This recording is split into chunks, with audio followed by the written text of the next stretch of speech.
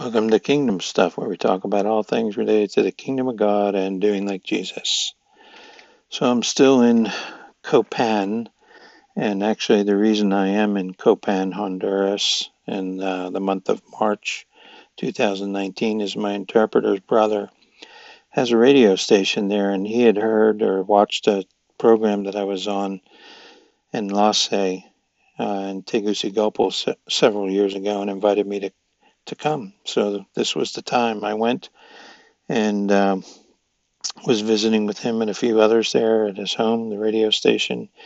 And he said, okay, let's do it. And he just turned the equipment on and started to speak, and off we went. And he said, just share your story. And I started sharing my story and um, inviting people to call in. We could pray for them, and anybody had any sickness or anything that they needed in their lives, just anything, call in.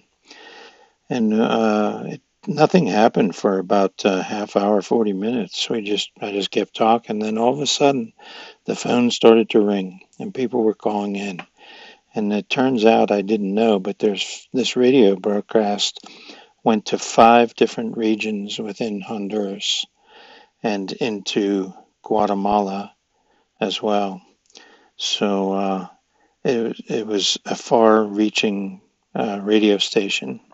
I don't know what the results are of the prayer, but at least I got to proclaim the good news of the kingdom, and many, many people got to hear it. And it was not a Christian station, it was a secular station. But this man who runs it is now a Christian, and he said, come, I want you to talk about Jesus. And so I did. I had no idea that that's what the situation was, but you just never know when you are willing to step out and see what God has. You never know where you're going to end up or what's going to happen. I got more stories coming up here on what happened in Copan and the Mayans. So stay tuned. Enjoyed this briefing. Subscribe here.